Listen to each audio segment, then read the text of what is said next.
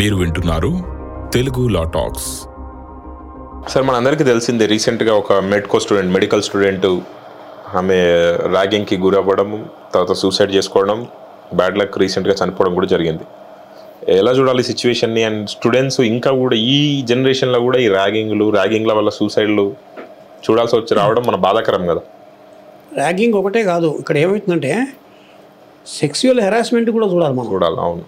ఇప్పుడు చేసింది ఎవడు? సీనియర్ మెడికో, అవును, డాక్టర్ కమ్ సీనియర్, అవును, ఆయన చేశాడు. సో ఈ హాస్పిటల్స్లో నేను చూసిందైతే, పర్సనల్గా చూసిందైతే, ఈ డాక్టర్స్ మధ్యలో, ఎందుకంటే కొంతమంది డాక్టర్స్ కేసులు నాకు వచ్చినాయి, లేడీ డాక్టర్స్ కేసులు నాకు వచ్చినాయి. వాళ్ళని వీళ్ళు ఎలా హెరాస్ చేస్తారు, లవ్ పేరుతో ఎలా వేధిస్తారు వీళ్ళని, ఇలాగ ఉంటాయి అనమాట వీళ్ళ కేసులు అన్నీ కూడా. అక్కడ ఏమంటుంటే హాస్పిటల్స్ లోపల ఒక 10 గంటలు వాళ్ళు ఉండాల్సి వస్తుంది ఒక రూమ్లో.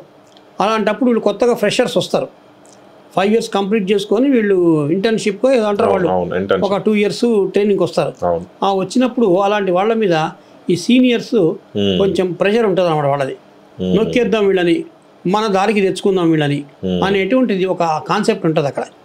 అలాంటప్పుడు కొంచెం కనుక ఫైనాన్షియల్లీ పూర్ బ్యాక్గ్రౌండ్ వాళ్ళు కనబడ్డారు అనుకోండి, ఇక వాళ్ళ పని అవుట్, నొక్కేస్తారు వాళ్ళని. అక్కడ నొక్కేస్తారు.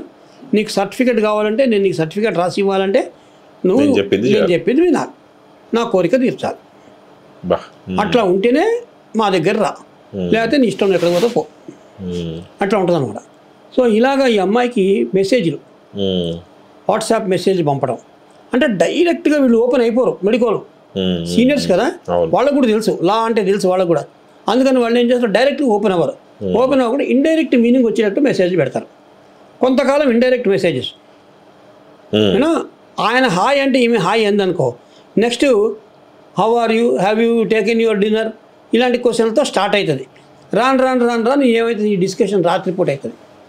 ఒకే హాస్పిటల్లో పనిచేస్తూ ఒక ఆయన ఛాంబర్లో కూర్చుంటాడు, ఈమెమో పేషెంట్ పక్కన కూర్చుంటుంది. వీళ్ళిద్దరి మధ్య కన్వర్సేషన్, వాట్సాప్ కన్వర్సేషన్, చాటింగ్. ఆ చాటింగ్ రాను అమ్మాయి మంచి సిన్సియర్ ఆనెస్ట్ ఉండి స్ట్రిక్ట్గా ఉంటేనేమో వేరే రకంగా ఉంటుంది. కొంచెం లూజ్గా వదిలి ఓకే అన్నట్లు ఉంటేనేమో ఇంకొక రకమైన చాటింగ్లోకి వెళ్ళిపోతుంది.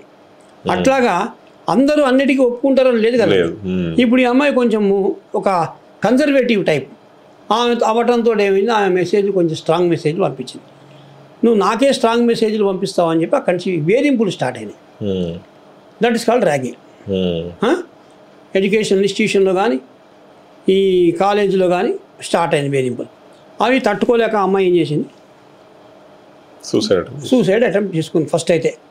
తర్వాత రాను బ్రెయిన్ డెడ్ అయ్యి చచ్చిపోయింది. ఇప్పుడు క్వశ్చన్ ఏంటంటే, పబ్లిక్లో ఉన్న క్వశ్చన్ ఏంటంటే, ప్రీతిది మర్డరా సూసైడ్, రెండిట్లో ఎట్లా డిసైడ్ చేయాలి? ఓకేనా? తర్వాత కొంత పొలిటికల్ బ్యాక్గ్రౌండ్ నుంచి కూడా ఈ అమ్మాయి మీద ప్రెషర్ వచ్చిందని. ఓకే, ఇందులో ఇట్లా ఉండేటప్పటికి ఇప్పుడు మర్డర్ ఏది, సూసైడ్ ఎట్లా డిసైడ్ చేస్తారు? ఓకే, సూసైడ్ని డిసైడ్ చేయాలంటే 6 months స్టడీ ఇంపార్టెంట్. 6 months అమ్మాయి బిహేవియర్. ఓకే, వాళ్ళ అమ్మతో ఎప్పుడన్నా అమ్మ నాకు సరిపోవాలని ఉంది అని కొంతమంది లెటర్స్ రాసి పెడతారు, కొంతమంది వాట్సాప్లో మెసేజ్ చేసి పంపిస్తారు. ఆ మెసేజ్ డిలీట్ చేయాలి, అట్లాగే ఉంటుంది అది. అటువంటి మెసేజెస్ని బట్టి చెప్పచ్చు ఓకే సూసైడ్ చేసుకునే టెండెన్సీ వచ్చేసిందా. ఎందుకంటే సూసైడ్ టెండెన్సీ 6 నెలల నుంచి స్టార్ట్ అయితే చనిపోయే రోజుకి ఒక పీక్ వెళ్ళిపోతుంది అది. ఇంకా అప్పుడు ఎవరు ఆపినా ఆగరు. దోమలగూడలో ఒక ఇన్సిడెంట్ అయింది. ఓకే, ఒక డాక్టర్, ఐ స్పెషలిస్ట్, ఆయనకి సూసైడల్ టెండెన్సీ వచ్చేసింది. వైఫ్ కూడా డాక్టరే, వైఫ్ గైనకాలజిస్టు, హస్బెండ్ ఏమో ఐ స్పెషలిస్ట్, ఇద్దరు డాక్టర్లే. ఈయనకి ఈ సూసైడ్ టెండెన్సీ వచ్చేసిందని వైఫ్ గ్రహించింది. గ్రహించి 6 నెలల నుంచి ఈయన ఎక్కడ పోనీకుండా ఒక మనిషిని కాపలాగా పెట్టారు. ఓకే, మనిషిని కాపలాగా పెట్టి ఈమె ఏం చేసింది, నర్సింగ్ హోమ్కి వెళ్ళిపోయింది. ఆమె నర్సింగ్ హోమ్కి ఆమె వెళ్ళిపోయింది. ఈయన ఏం చేశాడు చూడండి, ఎంత స్ట్రాంగ్ విల్ వచ్చేస్తుందో. సిగరెట్లు ఎక్కువ తాగుతాడు ఆయన. ఈ పని మనిషికి 100 రూపాయల నోట్లు ఇచ్చి పోయి ఒక ప్యాకెట్ సిగరెట్ పని చెప్పిండు అని పని అప్పచెప్పాడు.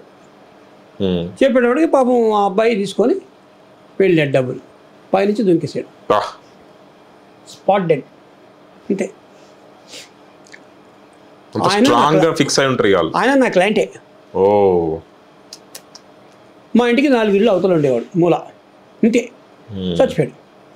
సో ఆ రకంగా సూసైడల్ టెండెన్సీ వచ్చేసిందంటే 6 నెలల తర్వాత వీళ్ళు పీక్కి వెళ్ళిపోతారు. ఎంతకాదు బ్రహ్మదేవుడు చాపినా కూడా ఆగరు వాళ్ళు, చచ్చిపోతారు. సో సూసైడ్ అనేది డిసైడ్ చేయడానికి ఆ 6 నెలల పీరియడ్ చాలా ఇంపార్టెంట్. ఇదే మర్డర్ అనుకోండి, చనిపోయిన తర్వాత ఏ రకంగా అయినా సరే వాడు బాడీని మనం భూస్థాపితం చేసేద్దాము లేదా కాల్చేద్దాము అనే ప్రయత్నాలు చేస్తారు. హెక్టిక్ యాక్టివిటీస్ అనమాట. సపోజ్ 6 గంటలు రాత్రి చచ్చిపోయాడు అనుకుందాం, 7:30 కల్లా అంత్యక్రియలు అయిపోవాలంటాడు. లేకపోతే ఇన్ఫెక్షన్ ఏదో చెప్తాడు, రీజన్లు ఎత్తుకుంటాడు. ఇన్ఫెక్షన్, చాలా సీరియస్ ఇన్ఫెక్షన్, కరోనా ఉంది, దగ్గర రాకండి అంటాడు. బాడీని ర్యాప్ చేస్తాడు, కాల్చి పడేస్తాడు. మళ్ళీ భూస్థాపితం చేసే ప్రాబ్లం ఏమో, లేకపోతే మళ్ళీ తవ్వి తీస్తారు రీపోస్ట్ మార్టం. అట్లా కూడా చేయకుండా ఏం చేస్తారు, కానీ భూస్థాపితం చేయాలి, కాల్చి పడేస్తారు. ఈ యాక్టివిటీస్ ఏమంటారు, దాన్ని ఏమంటారంటే కాండక్ట్ సబ్సిక్వెంట్. ఓకే, ఈ భర్త యొక్క లేదా ఈ అమ్మాయి ఎవరు చనిపోయారో ఆ డాక్టర్ యొక్క కాండక్ట్ ఎట్లా ఉంది, ఆ బాడీని త్వరగా డిస్పోజ్ చేయమని అడ్వైజ్ ఇవ్వటమో కానీ, లేకపోతే వాళ్ళ కులంలో కాల్చడం లేదు, ఓన్లీ భూస్థాపితం చేయడం ఉందనుకోండి, దాన్ని ఆ ప్రాసెస్ని ఓవర్టేక్ చేసి డిస్పెన్స్ విత్ చేసి, లేదు మీరు ఇమీడియట్లీ బర్న్ చేసేయండి బాడీని అని ఎవరికైనా అర్జెంటుగా డబ్బులు ఇచ్చి బర్న్ చేయించేసిన ఎవిడెన్స్ దొరకద్దని చేసేసిన, అది మర్డర్ కింద ట్రీట్ చేస్తారు. కాల్ చేస్తే మర్డర్ కింద డైరెక్ట్ ట్రీట్మెంట్. ఇంకా బాడీ ఉంటే రీపోస్ట్ మార్టం చేస్తారు. ఆ రీపోస్ట్ మార్టంలో ఎక్కడ దెబ్బలు దిగినాయి, ఎక్కడ ఏ నరం పగిలిపోయింది, ఏ దాంతో కొడితే ఏ నరం పగులుతుంది, 2 ముక్కలు అవుతుంది, ఏది ముక్కలు అవుతుంది, అది ఇనుపరాడితో కొడితే ఎట్లా ఉంటుంది, కట్టెతో కొడితే ఎట్లా ఉంటుంది, ఏమైనా వాపులు వచ్చినాయా, ఇవన్నీ తీస్తారు వాళ్ళు. మెడికల్ లాంగ్వేజ్ మళ్ళీ ఆ రకంగా చేస్తారు వాళ్ళు. చేసి మర్డర్ అని డిసైడ్ చేస్తారు. తర్వాత ఇవి కాకుండా ఎంక్వైరీసు, ఆ చుట్టుపక్కల ఎంక్వైరీసు 4 తగిలిస్తే ఆటోమేటిక్గా నిజం వచ్చేస్తుంది.